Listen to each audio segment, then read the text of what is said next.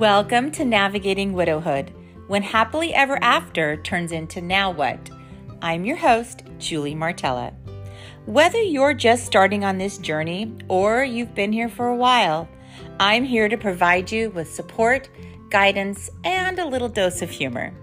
So, are you ready to get started? Let's go. Welcome back, and I'm so glad you're here. This is episode 3, Living in the Bitter and the Sweet.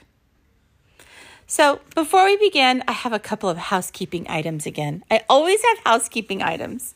Number 1, I would like to say this one time, I'm so very sorry, not sorry, that sometimes my words get tangled up in making this podcast.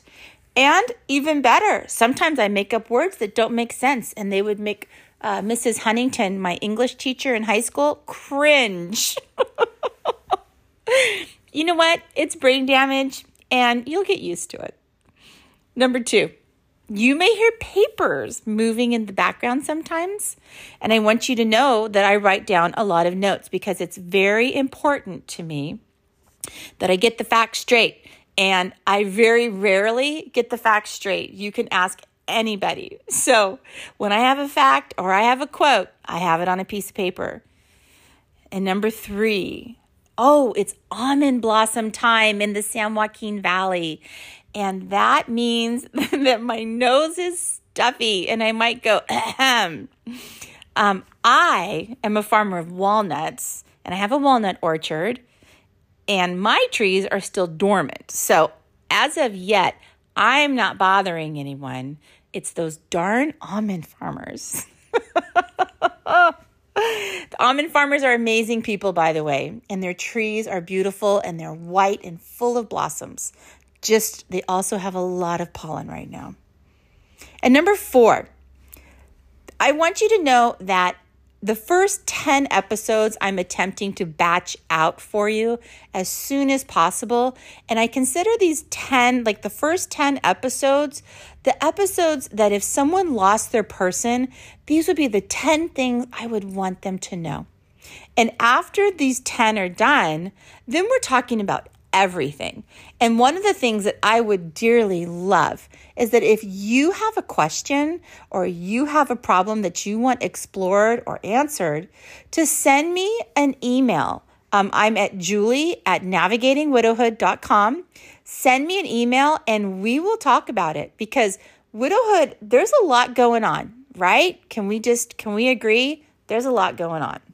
So anyway, the first 10 episodes are going to be the episodes of things that if you were sitting here with me and I was looking at you and handing you tissue because you're crying, of course, these are the things that I would want you to know. And with that, I want to talk about in this episode, the bitter and the sweet, and how do we navigate the tension between the two. So I want to start with a question. In your life after loss, do you feel like you struggle to find balance between the bitter and the sweet? And the follow-up question is, where do you see sorrow and joy in your life? Can you even see them? That's what I want you to think about today. So what do I mean by the bitter and the sweet? I know that Susan Cain wrote a book on the bitter and the sweet. Jerry Sitzer wrote a book and he talks about the bitter and the sweet. It's out there. So what we're going to do is we're going to talk about what that means for us. And I consider the bitter to be the sorrows of life. They are the moments that devastate us, right? Like losing our person. And the sweet, those are the moments that bring us joy. And not just joy like I had a good laugh, although that is sweet, but the moments of joy that bring us to tears. And in our life after loss, we have a balancing act to perform. How to live with the bitter and still experience the sweet. How do we navigate the tension between sorrow and joy? So we talked about that the bitter aspects of life can include pain, suffering, disappointment, loss, and sadness. These experiences can be difficult to bear, and they take a lot out of us, which is why, of course, we can feel drained and exhausted. However, did you ever consider that it is in the valleys of life, in the times of sorrow and bitter, that we learn the important lessons of life, and that those lessons can help us grow and become stronger individuals? Think about your loss. Have you grown? Have you become stronger even though you don't want to? For those of you that are still pretty fresh, you may not really comprehend what I'm saying yet because you need time. But I'm going to tell you that the view from 5.5 years, I'm coming close to 6, but I refuse to take it until the day that it happens because I don't want to be 6. I'm still 5. But the view from 5 years out is that I am a much stronger person than I have ever been in my life. The last 5 years have been incredibly difficult, but they were also a time of being forged in fire. And the things that need to be burned off were burned off. And what was left was a new version of me that has never existed before. And I'm sure, let's be real, I'm sure some people would wish it did not exist now, but it does. The danger of living in the bitter is that our lives become diminished. They shrink and we risk actually imploding on ourselves. We deprive ourselves of joy. We deprive ourselves of a future that could contain happiness and new experiences. And I've watched people do this, my friends. I've watched people like, no, I am not going to be happy about this. Amazing things. They could win the damn lottery. Not going to be happy because my person's still dead. This is living in the bitter. That is what living in the bitter looks like. We do have bitterness in our life. There are times of brokenness. There are times of pain. And there is a longing for that which can never be again. But, and there's always a but, there can be more if we choose to look for it. We have a choice, my friends. You can allow your grief to destroy you, or you can allow your grief to transform you. And it's your choice. The sweetness of life includes experiences such as joy, love, happiness, success, fulfillment, right? We could go on and on. Those are the things that make our heart skip a beat. They bring us immense pleasure and satisfaction, and they often leave us feeling inspired and energized. Those things are still accessible to us. The loss of our person did not mean that we also lost half of our life, half of the feelings and experiences that make our life a rich tapestry. Jerry Sittser, the author of the book A Grace Disguised, How the Soul Grows Through Loss, shares this amazing quote. And I'm going to read a few quotes throughout this podcast today.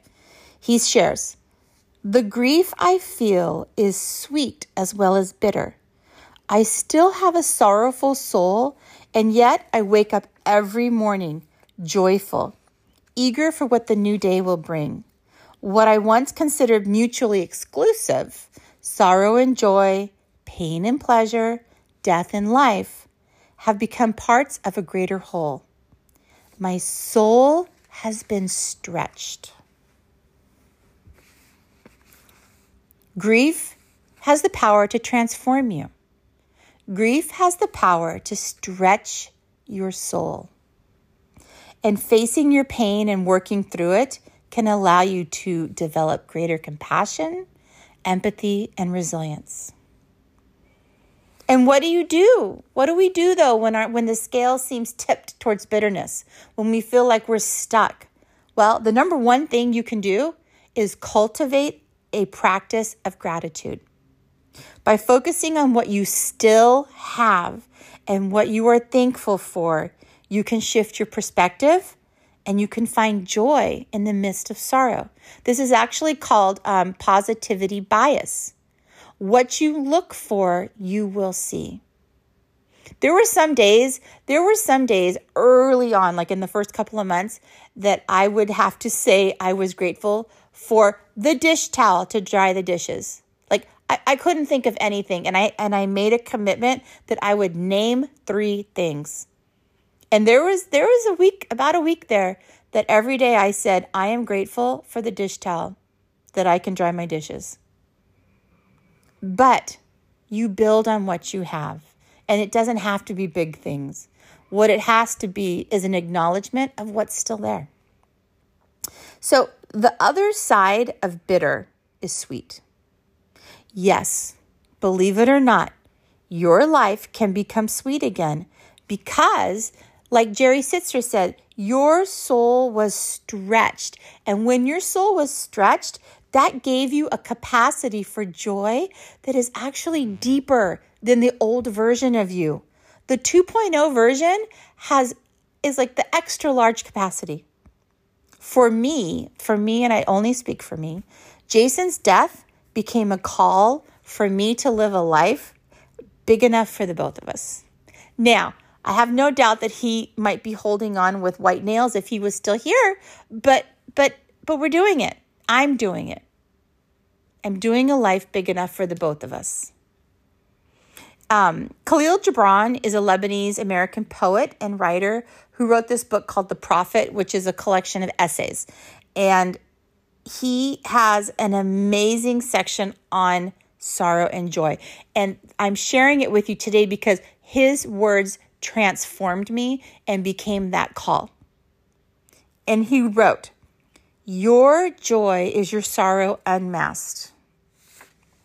The deeper that sorrow carves into your being, the more joy that you can contain. Is not the cup that holds your wine the very cup that was burned in the potter's oven? And is not the lute that soothes your spirit the very wood that was hollowed with knives?" How amazing is that? Sorrow and joy are not opposing forces. They are forces that are 2 sides of the same coin. And by embracing both of them, by embracing that, yes, there is the bitter and the sweet in life, we can gain a deeper understanding of ourselves and of the world around us. That space that was carved by sorrow can hold joy. And I made a choice to allow it to fill me with so much joy that it overflows.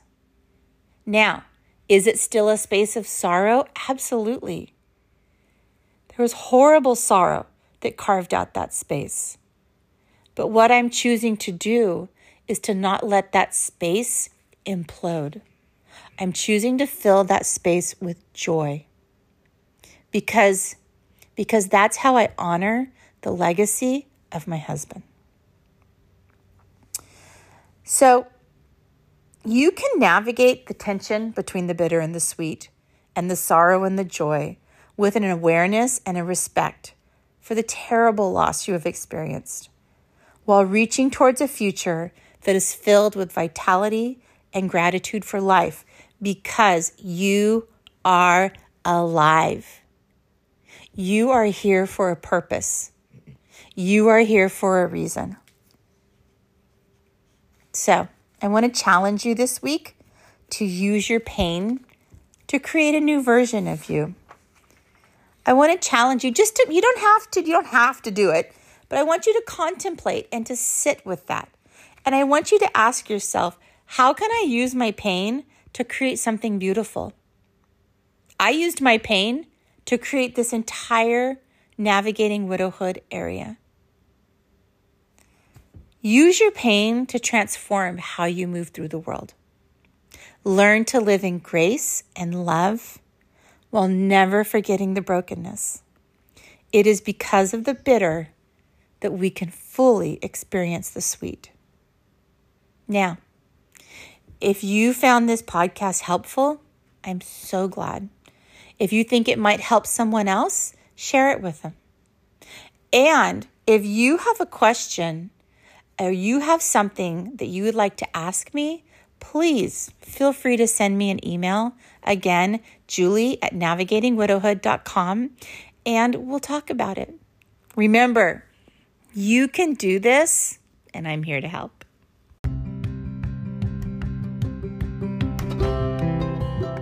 Thank you for tuning in to Navigating Widowhood. I hope this podcast has provided you with valuable insights and support as you navigate the challenges of Life 2.0. Please note that the information provided in this podcast is for educational purposes only and should not replace the medical advice from a qualified professional. If you've enjoyed this podcast, please leave me a review on your favorite platform because it helps others find us. And as always, thanks for listening.